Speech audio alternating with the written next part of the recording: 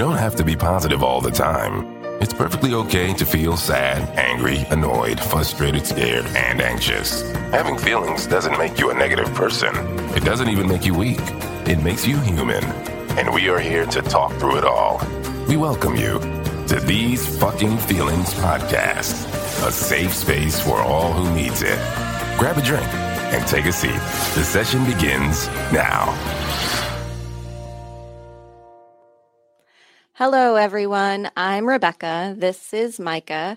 And we have with us today Britt Frank. She is a psychotherapist, educator, trauma specialist, and author of The Science of Stuck. So, Britt, you want to go ahead and start right in by telling us a little bit more about all those things? Thank you for the lovely introduction. So my professional bio is that what you just said. I'm a therapist. I'm a trauma specialist. I'm an adjunct professor. And then my sordid bio, my non-professional bio is hot mess of a human, a recovering drug addict, recovering really fully hot mess of a human. So my little shtick is I can teach you from both sides of the couch. I didn't just learn it out of a book, unfortunately. Right. Look, that's why we're hot messes too. So yes. Oh yeah. We are the trauma in this room alone. Mm-hmm. Right. But that's kind of why we do this thing. It's kind of why we do the podcast, because I know that there's people like all of us out there who don't know who to turn to for help. Because, it's tricky. Traditional therapy doesn't work, or, for medicine. Some people it works. I mean, some people, of course. Right. Yeah. We don't take it away from nobody. We tell you, find your method. Right. I mean, I see a therapist myself. Me too. And it works, but I used to, but she quit on me. Oh, yeah. dear. Oh, no. I'm so sorry. Such a likable guy, Yeah, she felt like we became friends, and then it wasn't beneficial for me to continue seeing her. Well, that's at least that's ethical that she called it out and put a pause on it versus you're paying someone to chit chat with every week. So but oh no. Right. She scarred me now for life. I hope that's not good. So your book isn't out yet, right? It is out. Yes. The Science of Stuck is out. My new book is not out yet. My new book comes out next summer. Science of Stuck is out now. Available everywhere you buy books. Yeah, I'm going to get the Audible version. Well, it was crazy because I tried to order it from Amazon and it was coming in July or some crap. And I was like, oh, maybe it's not out yet. Oh, no. New one out next summer. Current one out now. Let me know if you have trouble finding it. I'll send you one. Definitely. Actually, I do want an autographed copy. Oh, I can. But I will pay for it. Gladly pay for it. I just want it to be autographed. Our first guest started it. She said she's going to send me an autographed book. And now all the authors we have, I want an autographed book. Oh, I love it. Your show and tell. Right, definitely. So tell us a little bit about your book. So I wrote The Science of Stuck because I found as a therapist and as just a human that a lot of the mental healthy books were geared for people that know they need mental health stuff. I have a huge trauma history. It sounds like you both know a few things about that. We know we have trauma. It's not here's the trauma information. I'm not sitting there going, oh, that's not for me. But there are so many people who are stuck, but they might not identify as having trauma, or they might not really resonate with the mental health stuff. But I don't care what you call it. Everyone with a brain knows what it's like to get stuck with something. Definitely. And so it's called The Science of Stuck and not The Science of Trauma, because I wanted it to be a book that you can read even if you're not at the ends of the earth clinging on to your sanity like I was. If you're normal stress, I hate the word normal. There's no such thing as normal. Disclaimer, that was a joke. Right. Normal is a setting on your washing machine and that's it. But if you have just a general stress, burnout, whatever, and you don't identify as struggling, you can feel better. Just because you're feeling okay doesn't mean there's not more for you. So I wrote that book so it's not scary for people that don't identify as mentally health challenged. Yeah, it sounds awesome. Yeah, I know, we kind of talk about kind of what you're saying. I think that people who are our age, we grew up in a household where what happened in this house stayed in this house, and you don't talk to business outside of these walls, and you don't never tell nobody this, and you never tell nobody that. Or, my mom Puerto Rican and strict, and I didn't want to get the chancla, so I didn't tell nobody my business. But here I am now in my 40s, and I had to swallow that. I know. I had to swallow. She always corrected me. He tells people that, and they always are like, "Wait, what?" Yeah, I thought you were like 25. Oh my God, everybody says that. The last person said 28. I am 44. Wow. Okay. Well, whatever you're doing, yes, please. I am dealing with my trauma. You're dealing with your trauma. You're dealing with being stuck. See, like read my book, and your skin will glow just like yours. People. Yes, he loves people, and he shares his love with everyone. I think that's a secret, really. Definitely, I love that. I do really, really love everybody. I feel like some people just can't help who they are. And when they don't know that they need to seek help. Does that make sense? It's a very generous way to describe certain people. So I wouldn't disagree. I just get more cynical, but you're not wrong. Right. And trust, I know there's good and bad people in this, but I also know that I never know the full story. Sure. So I don't know what happened this day. I was funny. I tell these guys about a story. So I was young. I had to be like 5 years old. And I grew up in New York City. And we were walking down a block, me and my sister. And I guess it just had been like some kind of shootout or something, because there were like 3 dead bodies and they were all cops and things everywhere. But the one thing that I noticed was that the guy wasn't wearing his shoe. So while everybody else is like, oh my God, so-and-so. And I'm like, how did he lose his shoe? But that takes me down not darker, but it took me down a path. Like, if he would have wore different shoes, would he be dead today? Like, is it real? So it's like, it takes me down that kind of path. But because I always thought that way, and that kind of was, I feel like that was my first memory of my first thought, if that makes sense. That totally makes sense. And it's so important, because what you're saying is there's a story there. Like, there's a really important, probably incredibly compelling story there. And I think people are very quick to want to point fingers and label and blame. And like, as someone who's survived a lot of things, including abuse, like, I get it. I wouldn't victim blame. And sometimes you have to look and say, what happened to me was wrong. Right. But at the same time, if it's not happening to you, like, we have enough crap happening to us to deal with. So I'm with you. I'm like, assume that what you're seeing over there has a story. And if you can't be helpful, then let's stay in our lane where we can be useful instead of being in the problem. I'm with you on that. Right. When you problem solve at work, you typically think outside the box. That's what we say. Well, Micah doesn't only think outside the box at work, but he uses that theory on people. Yeah. He looks at a person and he doesn't see that person for just what I see or anybody else sees. He sees that person like all the way through. And it's just incredible. It's true. Well, I mean, most of the shenanigans of humaning, I'm not excusing them, come from people that are profoundly unseen and invisible. So some invisible people collapse. Some people who are invisible act out. And everyone wants to be seen. So one of my favorite, because I'm a super introvert, one of my favorite party hacks, like, if you're listening to this and you're not really a people person, if instead of asking someone like the classic American, what do you do question, which is just obnoxious, I always start with, when I meet people, what's your story? Because then they can answer it however they want. Yeah, I'm a super introvert too. And I'm not. I tell people, like, if you ask me this question in public, like, understand. You're going for it. Look, and I'm going to give you an answer. So I need you to have time to hear my whole answer. So, for instance, we work at the same office together. And I've worked at this company for three years. He's been there a year. I've gone to the Christmas party 3 years. He's gone to the Christmas party 1 year. Okay. Everybody hung out with Micah. Nobody with me. I'm like, people, I've been here 3 years.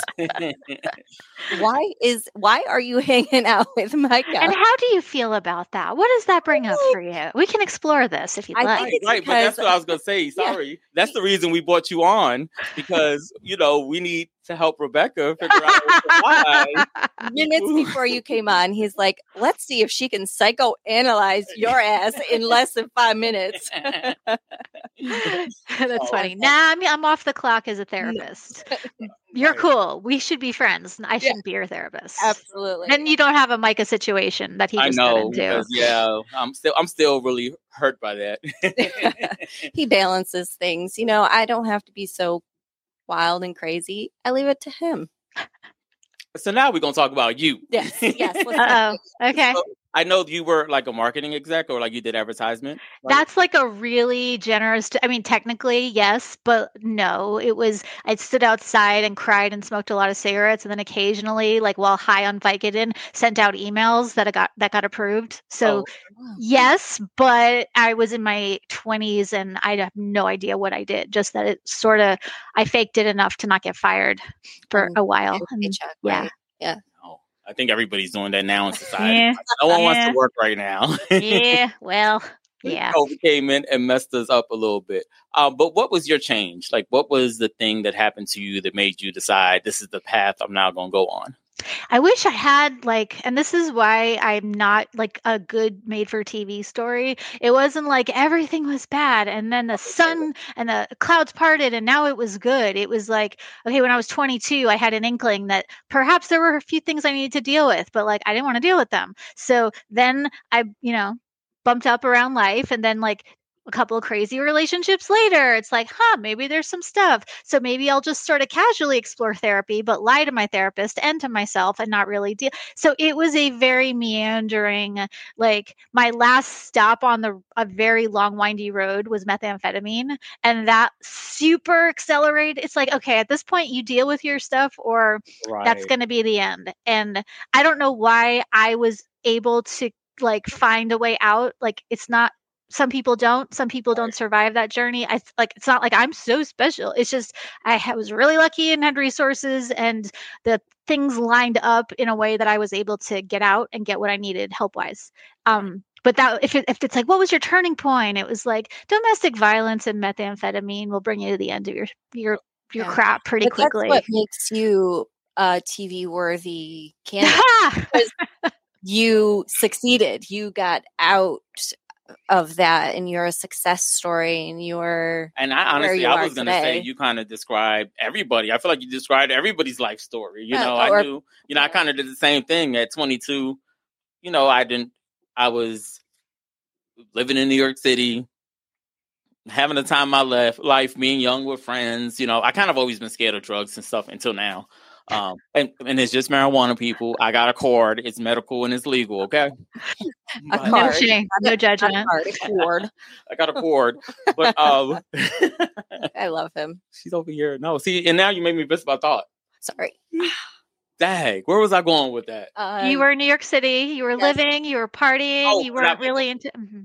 Thank you, Britt. My friend Britt. I got you. It kind of came to a point where it was like, is this how my life is supposed to be? Am I supposed to, like, I remember being on the subway Sunday morning, just leaving a club as the church ladies, really don't want to sit next to me with their big hats on, like he a heathen, But I felt like your story was kind of, to me, it was like you were describing me. So I'm kind of with her. I think you're perfect for this. And I think a lot of people relate. I mean, I did not relate to the things were bad and then I had a thunderbolt awakening and then things were good.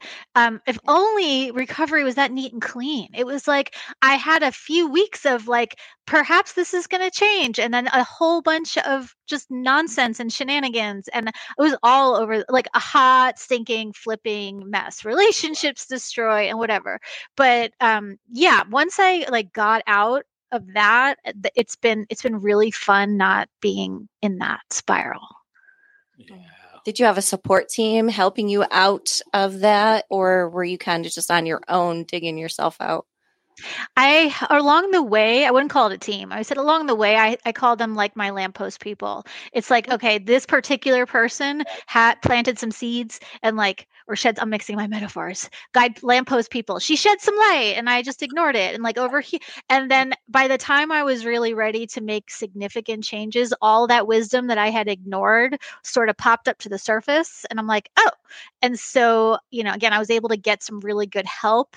And then a lot of it was like, I need a place to live. I have no place to live. I'm going to go on Craigslist and hope for the best. I'm dating myself here. Yeah. I'm going to go on Craigslist and hope for the best and, shacked up with a bunch of random people. And it worked out. They were lovely people that were just like doing, they slept, they ate, they didn't do crazy stuff. And I got to just kind of watch what, like, I never really learned how to human properly. My family looked normal, but emotionally there were some things. So, yeah, that was, I don't remember where we started, but that was sort of my thing. So it's not only me. Yeah, no. Look, a virtual high five. You answered the question. Yeah. Perfect. But I know it's like so much to ask, right? Because stop. Oh my God, this is horrible. I'm so sorry. I'm going blank all day. That's okay. I'm having fun watching the two of you. I know it's.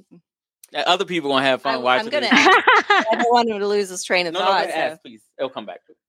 Okay. Well, I wanted to know a little bit more about how you transitioned from that, I don't know, advertising into the college, like for psychotherapy, so forth, and all of that. So when I graduate, when you graduate college, you're 22 and you know nothing. And so that was just like a job I stumbled into. And then I couldn't really do that because waking up in the morning and going to sleep at night was just not available to me at the time because choices.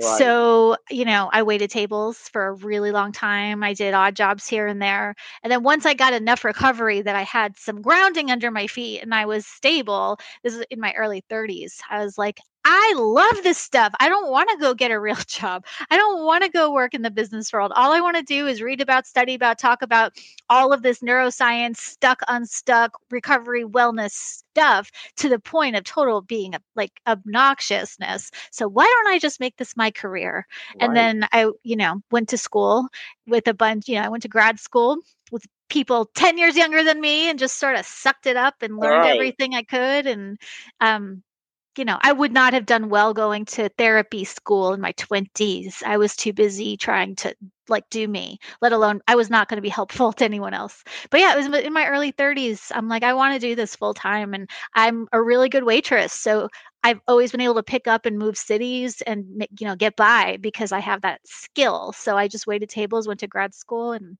it's been great. The last, after that, things as they tend to do, worked a lot better.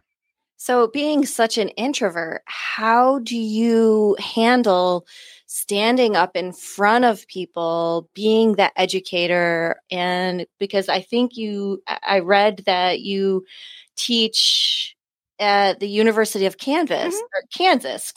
Yeah. I mean, how do you do that being an introvert? Yeah, here's the secret. I would rather be on stage in front of 1,000 people than at a party with 10. It's so much easier when you're on stage because I'm not interacting. We're not socializing. Okay, I'm talking and they're listening. Everyone is quiet and I do my thing. And then it's like the after doing keynote speeches. I'm fine when I'm doing the thing. But then when people want to chit chat, I'm like, oh crap, I don't know how to have basic. People think I'm an extrovert because I'm energized and I'm really into what I talk about. But then if we're just like hanging out, I'm super awkward. I'm not good either. And I'm kind of both because I don't mind being by myself. Like that's my kind of like healing story. Mm-hmm. I had very, very bad experiences with therapists. Like horrible experience. I had one therapist tell me I was 16 years old. I was in the hospital. I was paralyzed from the neck down from Guillain-Barré syndrome. And I remember they bring therapists into the hospital. And the therapist told me that I was there because of things that I did. Oh my God.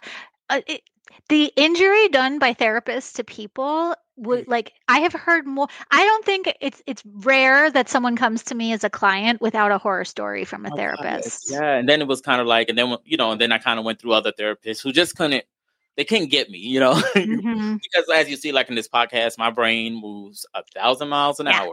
And I probably have 462 questions for you. I can only think of one right now. And as soon as we hang up, I'm gonna be like, oh my God, I wanted to ask her this. But yeah, so and then when I finally found a therapist that I liked, we ended up bonding a little too much. And it kind of I became her therapist. Oh no. No. That is like, no, bad. Yeah. And even now we still chat. He is a good therapist, though. Yeah, Either way, like that is like an egregious boundary violation. Oh, right. And she, I mean, like you said, she did the right thing when she was like, I don't think we should do this no more. And I'm like, no, but I love you. I'll say all the right things. I'll make it right. But I did go. But because of that, it was really, really hard for me to deal with mental health now because like, I didn't want to exercise. Like, I just don't want to do that. Like, I'm cool with the little body that the Lord done gave me. I'm good with this. And if don't nobody want me because I got a little bit of titties, then don't want me. You know what I'm saying? So it's like, I knew that wouldn't be my thing. Now, yeah, should I be exercising because it's good for you and you need to be healthy and all the other good stuff? Yes, people. I'm not saying don't work out. I'm talking about me. Right. What worked for me and exercise wasn't going to do it. So then I tried meditation. And I was meditating about how I was going to decorate my meditation room. So that kind of didn't work. And then, I just knew I did. I was like, you know what? I'm going to open my eyes. Everybody going to be gone because I just did 4 hours straight. And I opened my eyes and it's 30 seconds. I'm like, damn, I had that many thoughts in 30 seconds. Awesome. Yoga didn't work for me. You just solved world hunger. I know. Love this. Seconds. You know how much billions I could have made if I wasn't trying to do meditation? I'm just joking. Look, everything works. But eventually, my biggest thing that I did was I moved from my childhood area. I just got up and left. I'm like, legit, anything that fit in my car went with me. If it didn't fit, I don't care what you do with it. Throw it away. It was like I left just a whole life and just moved. And, it was just like I drove 10 hours and wherever I stopped, that's what it was going to be. And I found peace in that. Finally, for the first time, I was able to hear my own thoughts. Where'd you land? 10 hours west of New York. That's why I live in the Midwest now. I'm from New York, too. I live in Kansas. Virginia. You ended up in Virginia. Yeah. And it's like sometimes you have to get completely outside. Right. What was that like once you got out and started hearing your thoughts? I know. It was amazing. And that was the thing. It was like, and then I didn't realize how much people leaned on me. So I never really had time to deal with my own shit. And I'm probably a lot like both of you guys. I have some horrible childhood traumas. I was one of those people that was molested from the time I was 4 until I was 16, and I thought it was normal. Like, I'm over here talking to other kids like, oh, your Uncle Jim don't pull your pants down, because it was just that normal for me, and yeah, it was crazy. Just think about that stuff now. Sorry, I laugh at everything, right? But go ahead, Rebecca, say something. But I guess my point was I finally I got like some solitude and I was able to like go within myself and see that none of those things were really about me. That was my biggest takeaway. Like people did these things for me because I was available, but it had nothing to do with me. It had nothing to do with who I was, how I looked, what I said. If it wasn't me, it probably would have been somebody else because they just needed to do it. And not saying that kind of healed me, but in a way, it kind of helped me starting to look for life now, because for most of my life, I saw death and everything. I really get that. And I appreciate you sharing that. So thank you. I have the same kind of approach to looking at my own traumas as you do. And some people get really upset and they're like, well, you're victim blaming. I'm like, well, first of all, it's my shit. I get to do whatever I want with it. Right. Second, no, I am not. It's actually more empowering to take that, because if it was about me, then what's wrong with me? And I must be crazy. And what is it about me? And it's like, oh no, it's not about me at all. So if that's not, if I am not what happened to me, then like, who the hell am I? And then that was a much better question for me than what's wrong with me. Who am I? Got me a lot further than what's wrong with me. That's really dope. Yeah. That's really well said. Yeah. We're going to make t-shirts. Don't worry. We're going to break you off a little something. We're gonna get you a couple of coins. So, are you single, married, have kids? Just asking. I have chosen child-free, and I love kids. I love other people's kids. I love other people who choose to have kids. And have you seen Chelsea Handler's Netflix special where she talks about being child-free? I'm like, yes, that's I'm the same way. Yes. I am married. I've been married for 2 years to a normie, and it's utterly bizarre. Like, that's so just funny. A normie person, like just bed by 9. Yeah, it's the weird. Like, he eats when he's hungry. He drinks when he's thirsty. He has a drinker. I mean, what? So, we have a lot of fun. So I've been married 2 years, no kids. We have a really cute little dog, but no children. Okay, I was just asking just to be nosy. You get to be nosy. That's fine. I'm an open book. Right, and that's why I want to know. Like, what does your husband think about what you do? It's funny because he, as a normie, I've said to him, and our friends have said to him, well, you picked like a really messed up, a recovering messed up person, so maybe she's like your shadow side or something. But he's very supportive. It's really useful because I'm an introvert. I'm really like, I work for myself. I don't work with a team, and so I need a lot of alone time. And he is also like super into his things, so it works really well where neither of us is clingy or anxious attached. We are both like, hey, you're cool, now I'm going to go do my stuff and you do your stuff, and it works really nicely. He's very supportive, but he does not work. He works in like the clean energy, clean transportation arena. So we are not on each other's toes, which I could never be with another therapist. Oh my God. No. I have an interesting question, actually. Saying that you're an introvert and then saying that I don't know if they're connected. So follow me on this question. Saying you're an introvert and then saying that you want to be alone and do your own thing. Are those connected? Such a good question. It is a good question. Okay. It's so good. Well, here's why that question's tricky, right? Because you can take 10 people who all love to be alone, and it might be that some of them genuinely get recharged and are introverts. Some of them might be extroverts, but because of their trauma or because of depression or because of whatever, like, let's say they're paralyzed from the neck down. Like, I'm sure that it's harder to extrovert and wanting to be with people when that's the situation. Definitely. So I wouldn't always link wanting to be alone with introversion, even though like that tends to be a thing. But I have a lot of extrovert friends, which is great because then I just get to hang out and listen to them talk, which is so much more fun for me than hearing myself talk. Oh, and see, I would talk to you all day. But to be honest, I'm kind of introvert too, even though people wouldn't think of, because I prefer to be alone. Mm-hmm. I guess, I don't know. I feel like this world is miserable. We live in a miserable world. We do. I hate to say it. That's why I think this podcast is important. That's why I think you are important and people like you, because there's methods out here to fix this world and we just need to do it.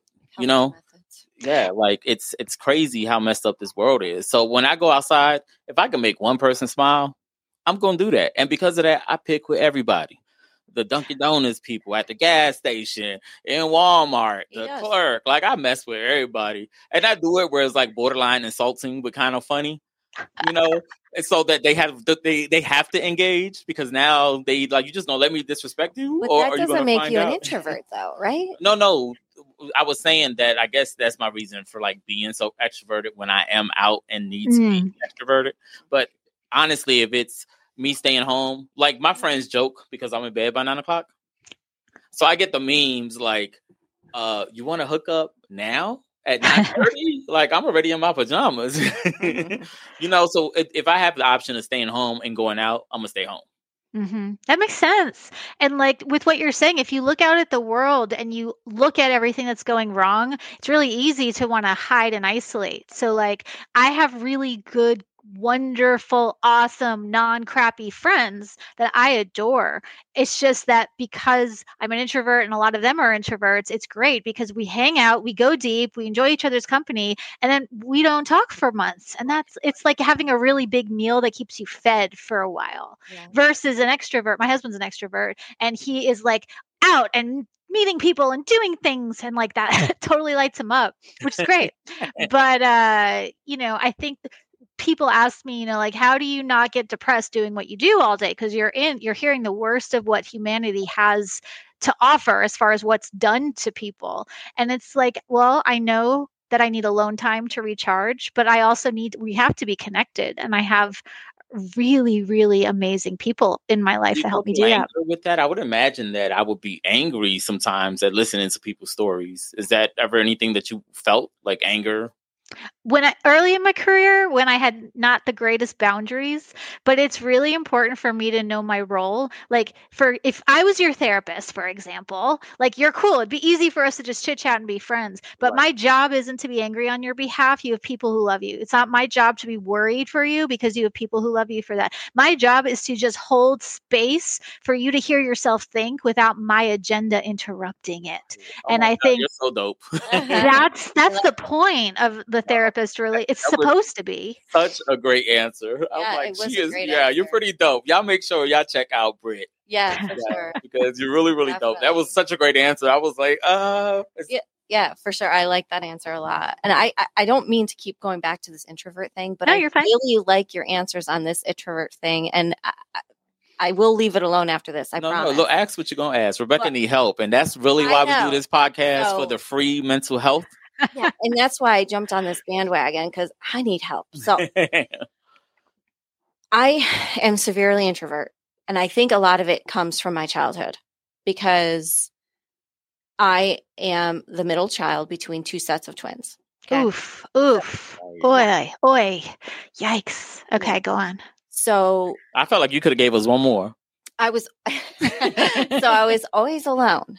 Mm-hmm. You know, they celebrated their birthdays together. They had their thing. And I mean, I named my bike, for crying out loud. What was your bike's name? Crystal. And Crystal happens to be our producer's name. Mm. And her and Crystal are so tight. Sometimes I feel like life gives you signs. Yeah. And it's like I don't know, people, like they say it never happens when you want it, but it's always on time. Yeah. Because you should see her now with Crystal. Yeah, we're good friends. Yeah. Actually, it's funny. They kind of got that mother-daughter relationship.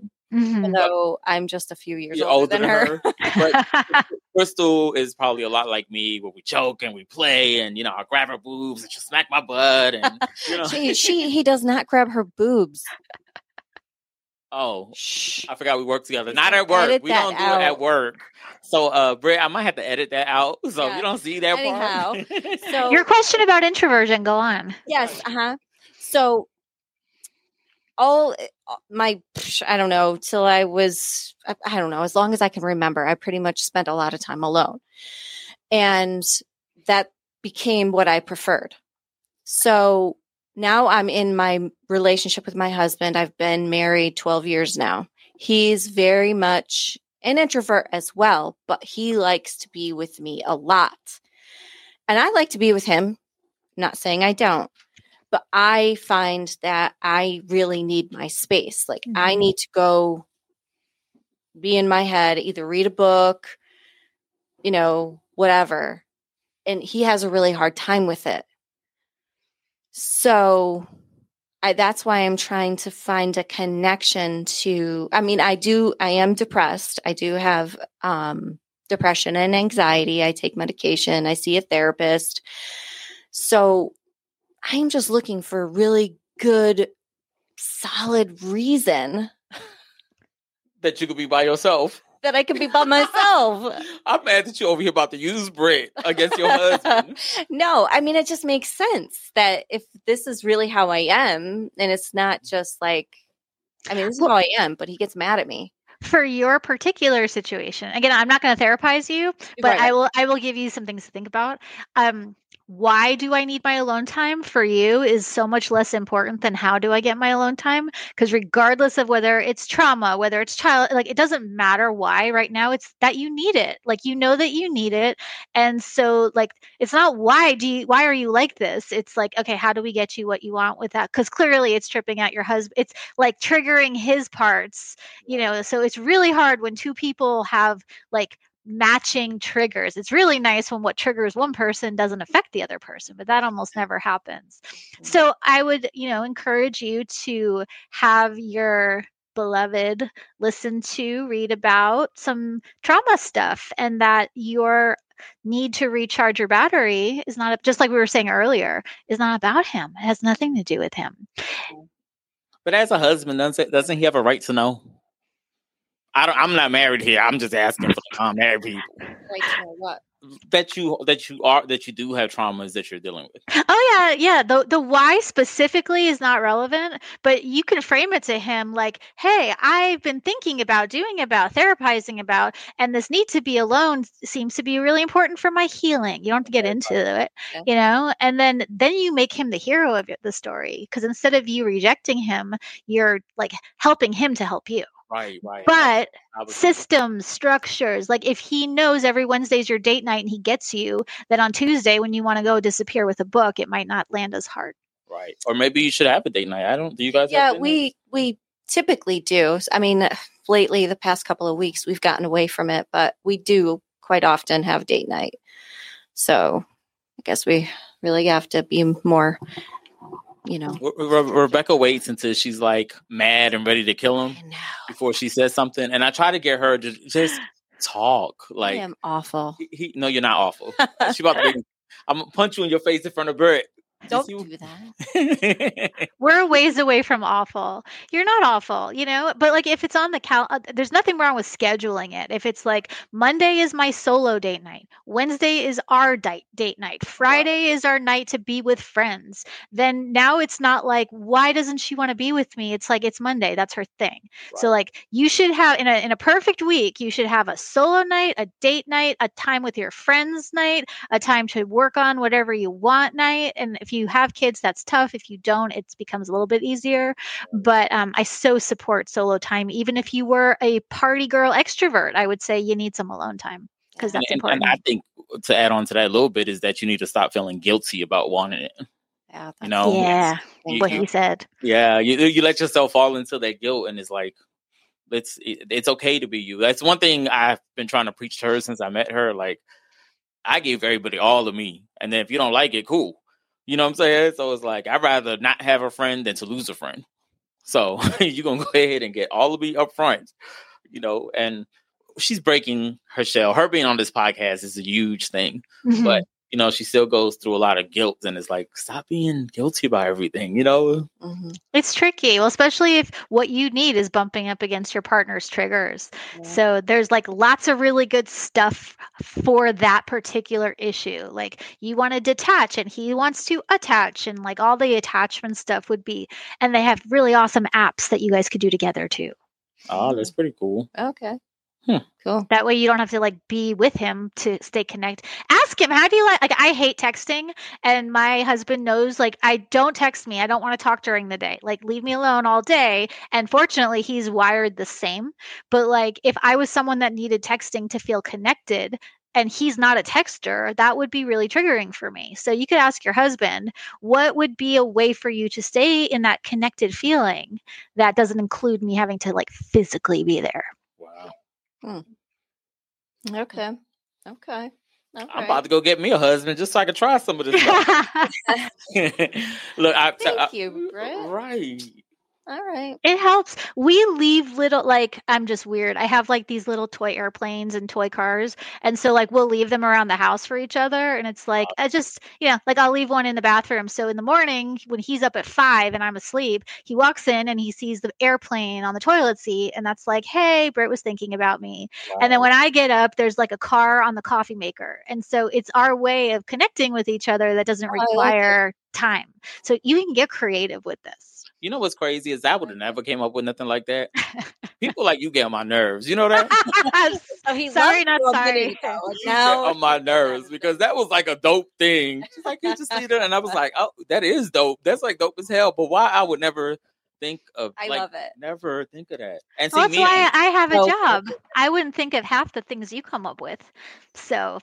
It's true. I'm like, I feel like I got to prove what I'm talking about here. No, you don't have to. Trust. I visualize it. I can see it. That's cool. Like, we leave toys around, and it's easy, and it's not. It doesn't take any time or effort, but it makes such a huge difference. Right. So it's like you need to find whatever your toy is. Yeah, I'm gonna so do it. That's good advice. Find what your toy is. And then I'm gonna TikTok it. And yes. Hashtag science of stuck. Yeah. Okay. I'm gonna. See, me, I'm a texter. Like you, I just don't want to be bothered when I don't want to be bothered.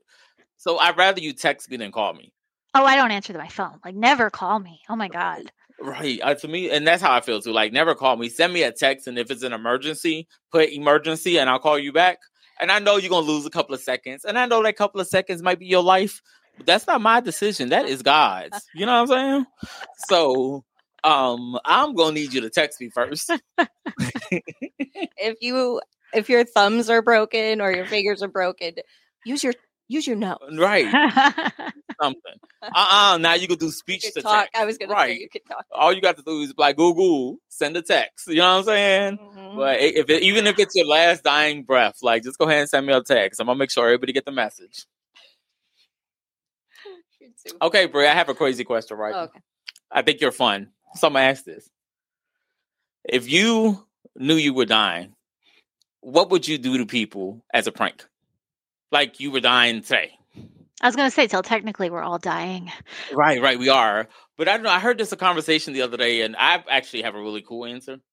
What would I do as a prank? Okay, so one of my like trauma things is being embarrassed by like pranky practical jokes. Oh, like no. I get a really big rage response. I don't like surprises. Way to go. So Okay, way to go. I would, if I was dying, I have wouldn't that do written pranks. somewhere? I would want you know what I would want to do is have somebody organize my funeral before I died so I can be there for it. Because it's so sad that the best things about us are said after we're not here to listen to them. Isn't that crazy? Yes. Yeah, but that's just showing us that us as humans got to change because we need to start doing it before the funerals. There was an episode of Little House on the Prairie that the woman actually did that just so that she would get her children home so she could see them. Wow. I saw something the other day about someone doing the same thing. She was having the funeral for herself because she knew she was dying and she wanted to. I like that. It's a good answer, but okay. That's my ultimate prank. Hey, everyone, come over. Surprise, we're having a funeral. Now I might nice steal things that about prank. me. Please. What's yours?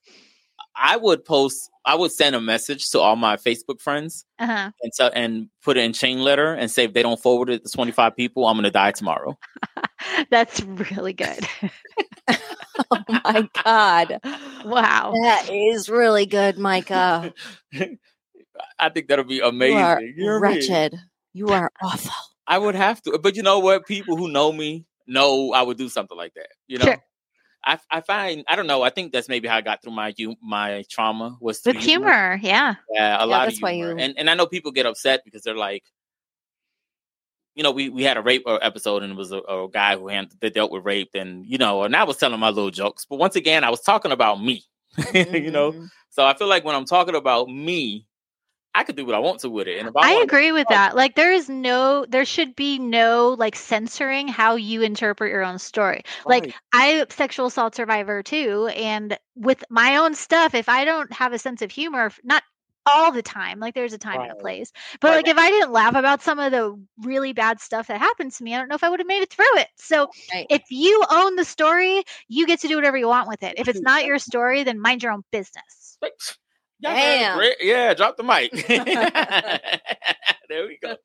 There we go. Yeah, because I don't know. Sometimes I get messages and people like, you were laughing during the rape episode. And I was like, I was laughing about me, you know, something I went through, you know, like, hello. Right. But I do kind of joke a little too much sometimes. And I think I need to like kind of start thinking about it ain't always a good time. Defense mechanism, maybe. I don't know. Yeah, because I'm like, maybe it's not a good time to be joking. Well, I think that's kind of, you bring that to our podcast, though. You bring that element. And I think a lot of people might look for that in our take on how to handle mental health. Well, it's needed. Otherwise, this would be totally a drag. Exactly. Like, it would be so depressing if it was just like, and then I'm speaking for myself, and then I was assaulted, and then I was addicted, and it's like I take my trauma seriously, but we have to be able to laugh about this shit. Really. And it's sometimes what they say, laughter is the best medicine. Sometimes if not, I'd probably still be crying for all the shit I've been through, you know. But it's like even with that, once again, I don't know your story. Right. So, it's like, if you want to laugh about it, cool. I'm going to laugh with you. Yeah. But if you want to cry about it, trust, I'm going to cry with you too. I'm Sure. just one of those people. I'm never going to let a person cry I'm a for social themselves. crier. Whew. Yeah, she cries at. We can have an episode just for her crying through the whole thing. So that's why I try to bring laughter to it. It But helps. I want to talk about people out here in our world who are hurting right now. Give them some advice. Drop some jewels on them, Britt. Well, this is my big thing. There is no such thing as a crazy person. Like, it's not a thing. Like, you may not know what's going on. You may not know why you're doing. And I'm not saying mental illness isn't real. Like, I take psych meds. I see a therapist. Like, I get it. Your pain is real. But crazy is not a freaking thing. Right. So I used to be like, oh my God, I'm so crazy. Why do I do this? It's like, whatever your thing is, like, I don't care what your thing is. You are not crazy. Like, I can't give you the here's why it's happening or here's how to stop it. But sometimes just knowing that, like, your brain's on your side and even your most messed up stuff, like, can be changed if you have safety and choices and resources, and you're not crazy. Like, what if the problem isn't inside you? What if the problem is, like, there's a quote, I don't know who said it because I'm big on credit, but like, like when a flower doesn't bloom, like, you don't blame the flower, you look at the freaking dirt, like, what's going on in the environment. And so it's really important to know that, like, we have to take accountability for our bad behavior. I'm not saying give yourself a pass, but like, you're not crazy. You're not the one person that's incapable of change. I promise. I've heard that. I used to say that, like, nope, I'm just so bad. I'm the worst of the worst. Nothing could ever. It's like, nah, if you're a human with a brain, things can change, period. All right. That's really good advice. Yeah. Sorry. Go ahead. It's almost like there's no evil or good person. It's the person makes bad choices. Yeah, it's like the actions. The actions, yeah. Which is a hard sell for people who are in early recovery from other people making bad choices that interfered with their safety and all their well-being. So that's why I'm like, don't worry about whether or not that person is evil. Let's focus on you. And like, if you're like, I'm an evil piece of shit, it's like, if only it were that simple. It's like, you're not. So what do you want to do about it? And like, the best intervention for anybody wherever they are is, what are my choices? Because not everybody has the choice to go on meds or to go to therapy or to be in a safe place or to drive 10 hours away from their childhood home. But like, ask yourself, what are my choices? And of those, what am I going to say yes to today? Not next year, not after I buy the shoes, not after I have the gear. Like, what can you do of your choice? Your choices might suck, but it's almost never the case that people have no choices. They're just like bad ones. But like, of the choices you have, what can you say yes to today? And then that's where you start. It's not great, but it's a starting place, and any place is better than being stuck. Right. It's funny because one thing that you said or that you touched on, which we actually been hearing a lot lately, just talking to people, is safety or feeling safe. Mm-hmm. I feel like that's honestly the first step. Like, get to a place where you feel safe, or you can at least be safe with yourself, if that makes sense. Yes. Like, when I was leaving one of my many violent, crazy making relationships, like, I would go to my therapist and be like, help me, I'm depressed. And she's like, no, Britt, you're being abused. Like, there's nothing to do with depression and this like, you have to be safe before we're going to work on stuff. Like, when you're being like under attack is not the time to start trying to dig through the deep stuff. Right. So safety first, always. Definitely. Sure. Yeah, I just wanted to point that out because it was funny. It was so fluent in you saying it, but I feel like sometimes people don't know that that's just the first step. That the first step really is put yourself in a situation where you feel safe. Or safe-ish, or safe enough, or at least safer. Safer, exactly. Right. And then always look for what's safer. Like, don't stop there. Don't settle. Because there is safer. And then they're safer. And then they're safer, Yes. And so, like, let's keep it moving. Oh, sorry. No, I was just saying exactly. Oh, okay. Yeah. So Rebecca is here. I kind of been doing podcasts for a few years now, but I moved away from my co-host, my best friend, my co-host. Oof. I moved away from her. So, but she reminds me every day. And it's funny, we were having a conversation the other day, and I was like, girl, I would do anything for you. She was like, you're going to move back? And I'm like, but that's like, you didn't let me finish. So I knew that I still wanted to do the podcast because I don't know. I just feel like mental health is so important. It wasn't until I started dealing with my own stuff that I started to feel free. and it's just free enough to be me. Yeah. It's funny. I was posting a TikTok the other day, and I was like, my hair was like all everywhere, and I'm like, yo, who I was last year would not have been on this screen, not perfect. You know what I'm saying? Like, I would have been perfect, and here I am making a TikTok with my hair crazy. Like, that is improvement that wouldn't happen if I didn't find my safe place. Breakthrough. Yes. Right. And now it's just like, I just want everybody to know that, yo, you can get this. And I tried everything, until I finally found what worked for me, and what worked for me was me. Yeah. It was like I kind of had I was putting thoughts away that I shouldn't have. I needed to like finish living the moment out, move on from the moment. I went through a lot of things that I didn't understand. I was molested, but now it went from not only, it being sexual, now it being sexual and abusive. Mm-hmm. And then I came okay to terms with the sexual part, but now the abusive part, I'm like, damn, what the fuck did I do? Like, I'm doing everything you're asking, it's like, what's going on? So it's just, I'm just telling people, find your safe place. Mm-hmm. It's really, really dope. Mm-hmm. Sorry, I probably went a little rant there. Rebecca was like, would you shut up? I was just going to say, like, back to him feeling better about himself, and all that. I was just thinking, I've been struggling myself with my own self-esteem forever. And Micah and Crystal both have been kind of on me a lot about it. And so Crystal suggested, and I guess she did it in the past, about putting a rubber band on my wrist. And that every time I think a negative thought or whatever, I needed to just snap it to kind of remind myself to not think those things. And can I throw another tool on the rubber band thing? Is a thing. It's been around for a while, and for people that love it, they love it. And I'm a big do whatever works for you. I didn't like it because I felt like I was being bad every time. So now it's, oh shoot, I thought a negative thought, which I'm not supposed to do. So now I'm punishing myself by snapping the rubber band. And then I went into a shame spiral. So the rubber bands is great for some people, like yay, Crystal. It was a solid piece of advice.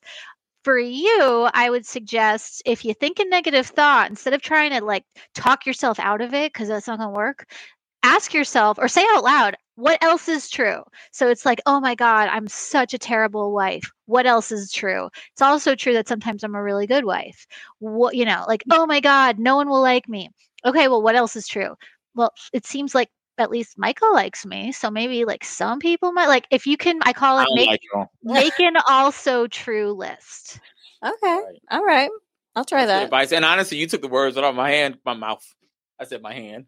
Either way. I took it out of my mouth, and then you took it out of my hand about that, because I was thinking that too, like, you're punishing yourself. And it's like, she must have gotten it from a former therapist of hers. It's a thing, and regular therapy, regular traditional therapy, it's like a go-to. And then again, for some people it works beautifully, but like shaming yourself, oh, now I'm bad because I thought a negative thought. So instead of trying to stop doing something, it's if you can add something else to, like, if you can stack on a positive thought to the negative thought, now you've deactivated the power of the negative thought. So instead of trying to stop, you're just sort of squishing it out. Right. So I find that's a much gentler way of approaching it. Yeah, I actually find 90% of the time I forget that I have the dang thing on. But it is, I mean, the concept is still cool. Like you said, but like replace that negative with something positive. I like that. Get it together. Yep, you're not replacing it. You're not trying to be like, no, that's not true. You're just saying, okay, this is my thought. Here's another one. And then you're just attaching another one to it. And I also feel like maybe you just hear the thought out. You know what I'm saying? Mm-hmm. Sometimes we assume that it's negative, and it doesn't have to be. Mm-hmm. And maybe I was a bad wife in that moment, but and also true. Right. What else is true? Right. Not every moment is going to be a bad moment. Definitely, yeah. Cool. And there's places that you can get help. There's numbers you can call. Mm-hmm. They're listed all throughout all of our episodes. List the number for you. There's help out there. People will help you.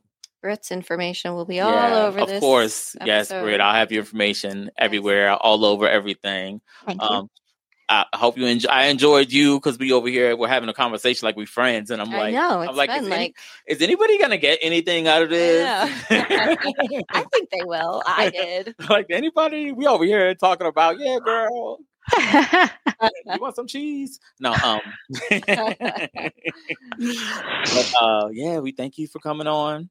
Yeah, this was fun. Again, we're talking about really hard things, but like you two are really fun to talk to. So thank you for your work in the world. It's so important. Thank you for your work. Yeah, definitely. Sure. Yeah. And I do really want a signed autograph copy. Yes. So I will send you an email. Just tell me what to pay, where to send it. And I just want my copy. I got to fill it on my bookshelf. I got a bookshelf over here and I want it filled up. Yep.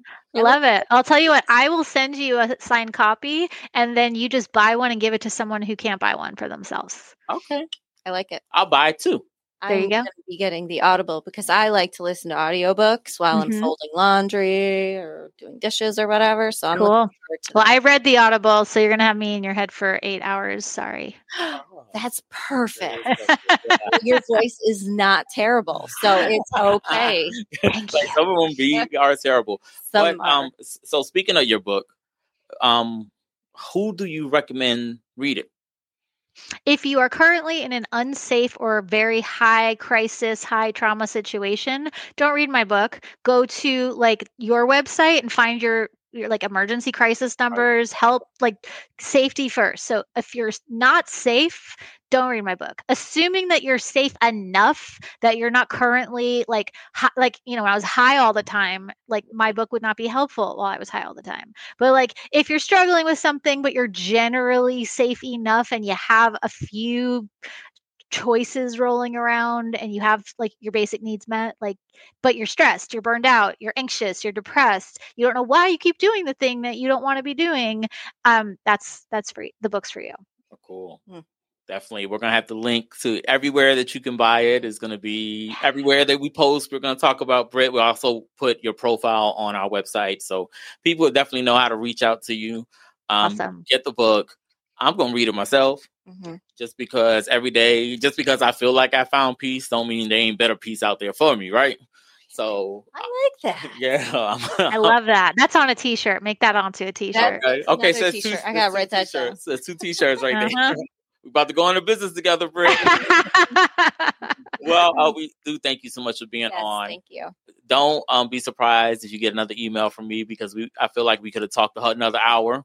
So if we'll talk about your second book. Right. Oh, no, not even that. We could still talk about the first one. Yes. Because I still got 3,800 questions. So I'm going to invite you back on for part 2 if you're okay with that. Done and done. I'm going to say it on the air so that way you kind of feel obligated. I don't feel obligated. I have good boundaries, but I like you guys, so I'm happy to do it. Okay. Oh my God, you say the dopest stuff. And I know. It's amazing. I know that's right. Well, thank you so much for being on. Thank you guys for watching, and we will see you next week. Bye.